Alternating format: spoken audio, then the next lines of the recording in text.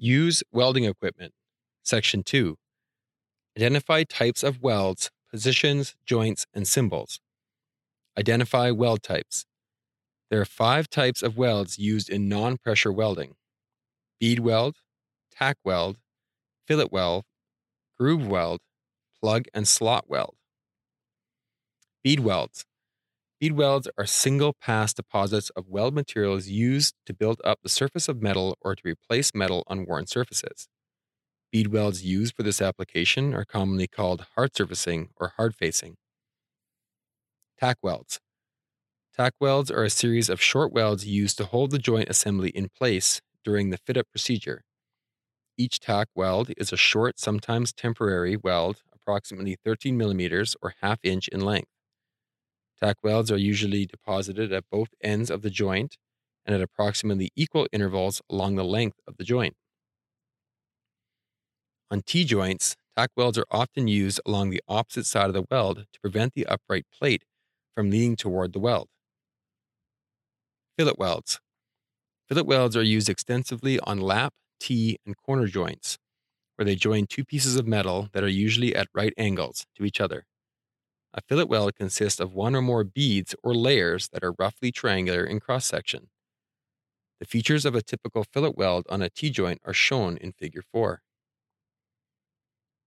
The ideal fillet weld is characterized by joint faces at right angles, face that is flat or slightly convex, toes that merge smoothly with the surface of the joint members, legs of equal length.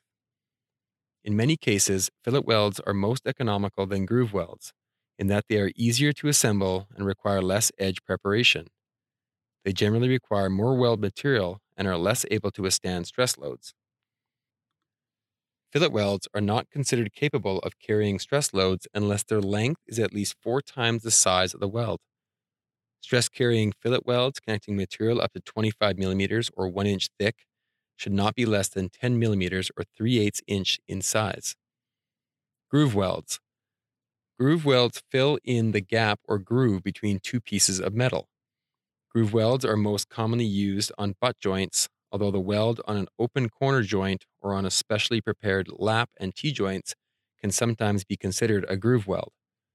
Groove welds consist of a root bead, a hot pass, fill passes, and a cap. The number of passes will vary depending on the thickness of the material. On thinner metal, the hot pass and fill pass can be combined into 1 pass, and in some cases, a single pass is adequate for the entire weld. The significant dimensions of groove welds are shown in Figure 6.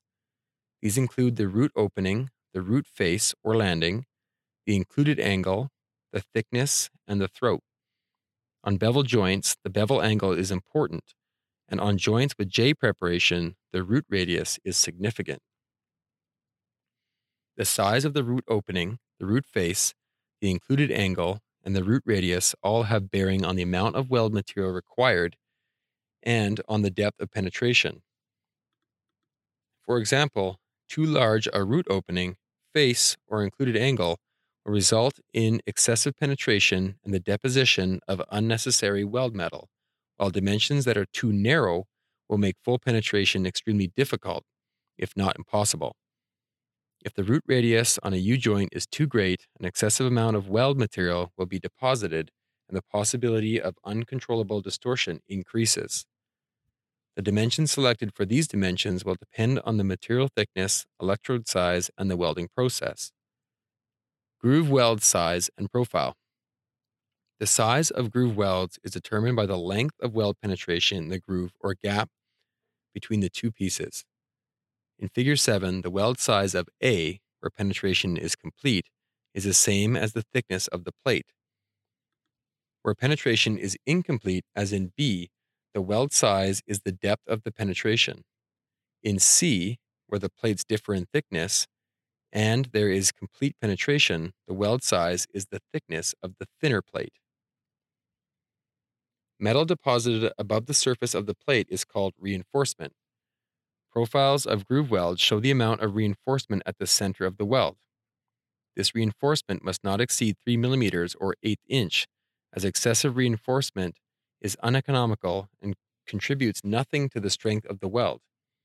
It decreases the working strength of the joint because stresses concentrate at the toe of the weld. Reinforcement may be removed by gouging, or it must be built up uniformly from the surface of the parent metal to the maximum 3 millimeters or 1/8 inch at the center of the weld.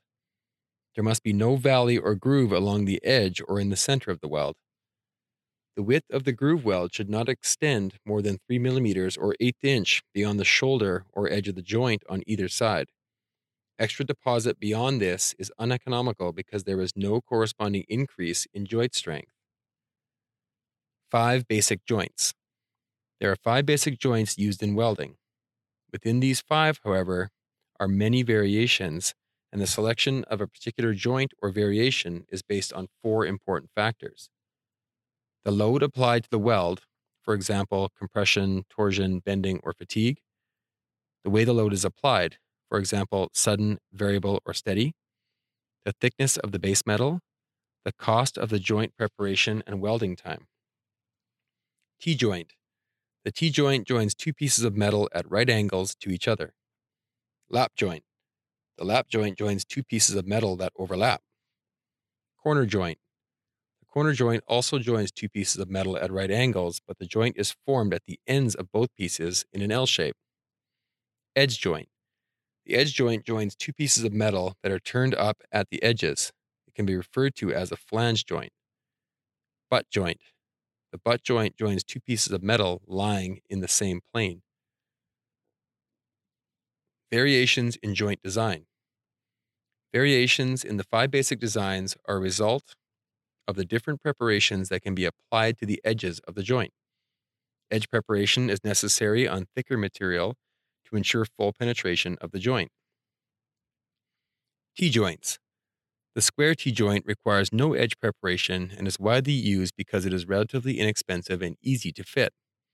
On thicker material, the edges may be prepared with a single bevel, double bevel, single J, or double J. T-joints that are welded on only one side, single welded, are satisfactory for only light static loads. For heavy or fluctuating loads, T-joints need to be welded on both sides, double welded, to increase their strength. T-joints are relatively easy to design and they provide maximum access for welding. However, there is a high possibility of distortion.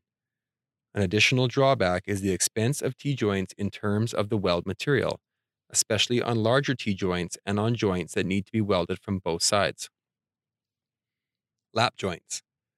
Lap joints require little or no edge preparation. On thicker material, a single bevel is all that is usually required. Lap joints are often selected for welds between 2 materials that have different thickness. For welds that do not require great strength, a single lap joint may be selected to provide a tight joint. However, single lap joints must not be used for welds that will be subject to fluctuating, bending, or twisting loads. For these types of loads, the joint can be welded from both sides, or a double lap joint can be selected. Lap joints have 2 significant drawbacks. As with T-joints, the material requirements are high, so maximum tensile strength can only be achieved when the overlap is 5 times the thickness of the thinner member. Also, under stress loading, the joint tends to lose its strength. Corner joints. There are 2 types of corner joints, the open corner and the closed corner. The open corner joint is more frequently used than the closed corner. Penetration is usually excellent, resulting in full-strength weld. With the closed corner, penetration is impossible on all but light-gauge sheet metal. On thicker material, edge preparation is required.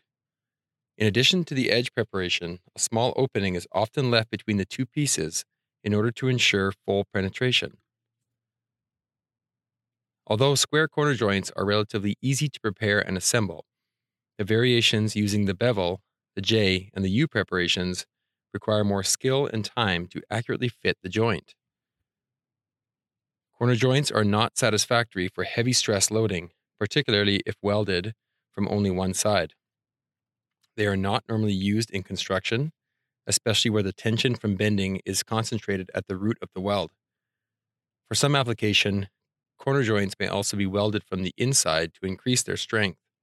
a procedure that significantly increases the cost of the weld. Edge joints.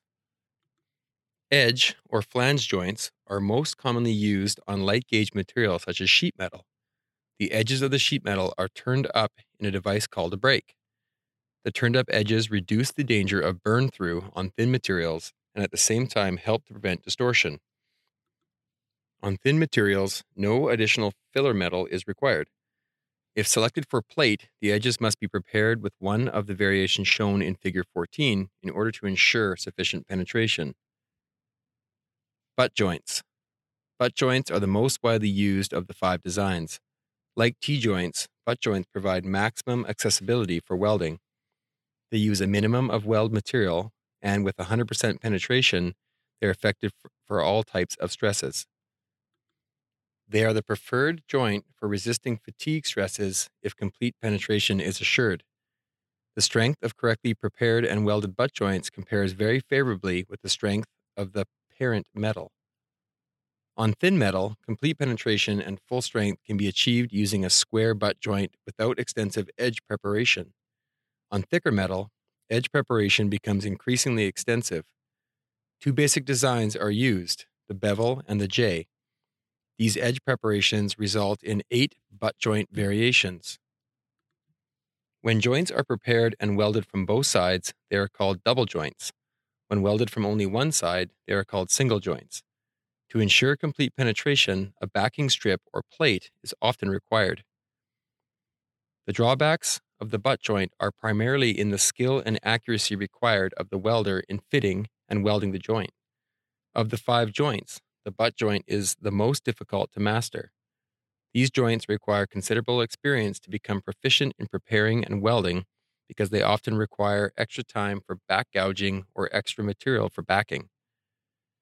There are 4 basic welding positions: flat, horizontal, vertical, and overhead. Welding techniques for the 4 positions vary accordingly to the ease of depositing the metal. Welding in the flat position is generally faster and less tiring than the other 3 positions, and, whenever possible, you should try to place your work in the flat position. The term position welding refers to welding in the flat position. The term welding out of position refers to welding in any of the other 3 positions. Figure 16 shows the 4 positions that are used. Flat position. In the flat position, the workpiece is positioned so that the joint is parallel to the floor and the electrode generally points downward. For butt joints on plate, the 2 pieces are simply placed on a flat surface. For lap and T-joints, the 2 pieces of plate must be supported in an angled position so that the actual joint is parallel to the floor. With corner joints, the ends of the plate are positioned on a flat surface so that the 2 pieces meet at the top to form a small tent. Horizontal position. Welds in the horizontal position are also parallel to the floor, but they are done along a vertical surface. Weld metal is deposited from the upper side of the joint. For butt joints, the electrode is held horizontally, or parallel to the floor, but for the other 4 joints, it is usually either slightly higher or lower than horizontal, depending on the technique used. For butt joints, the 2 plates are supported in the vertical position, but the lap, T, and edge joints can be set up and welded on a flat surface. With horizontal welds, the main difficulty is that gravity causes the molten puddle to drip from the lower side of the weld. Vertical position. In the vertical position, the plate to be welded is positioned vertically and the weld itself is vertical. The direction of travel may be up or down, but the majority of vertical welding is usually done from bottom to top. The electrode points slightly upward. As with horizontal welding, gravity causes the molten metal to pull away from the edges of the bead, and, unless the weld puddle is correctly controlled, molten metal will drip. Overhead position. The overhead position is the reverse of the flat position in that the weld is done from the underside of the plate with the electrode pointing upward rather than downward. Overhead welding is considered the most difficult to master. In the overhead position, the force of gravity pulls the molten metal from the toe of the weld bead to the center of the bead where it can drip or form icicles. Abbreviations for weld positions and weld type. Abbreviations can be used to indicate the type of weld and the welding position. A fillet weld is often abbreviated to an F and a groove weld to a G. Each weld position is designated with a number as follows: flat position, 1, horizontal position, 2, vertical position, 3, overhead position, 4. For example, 1G indicates a groove weld in the flat position, 3F indicates a fillet weld in a vertical position, and 4G would indicate a groove weld in the overhead position.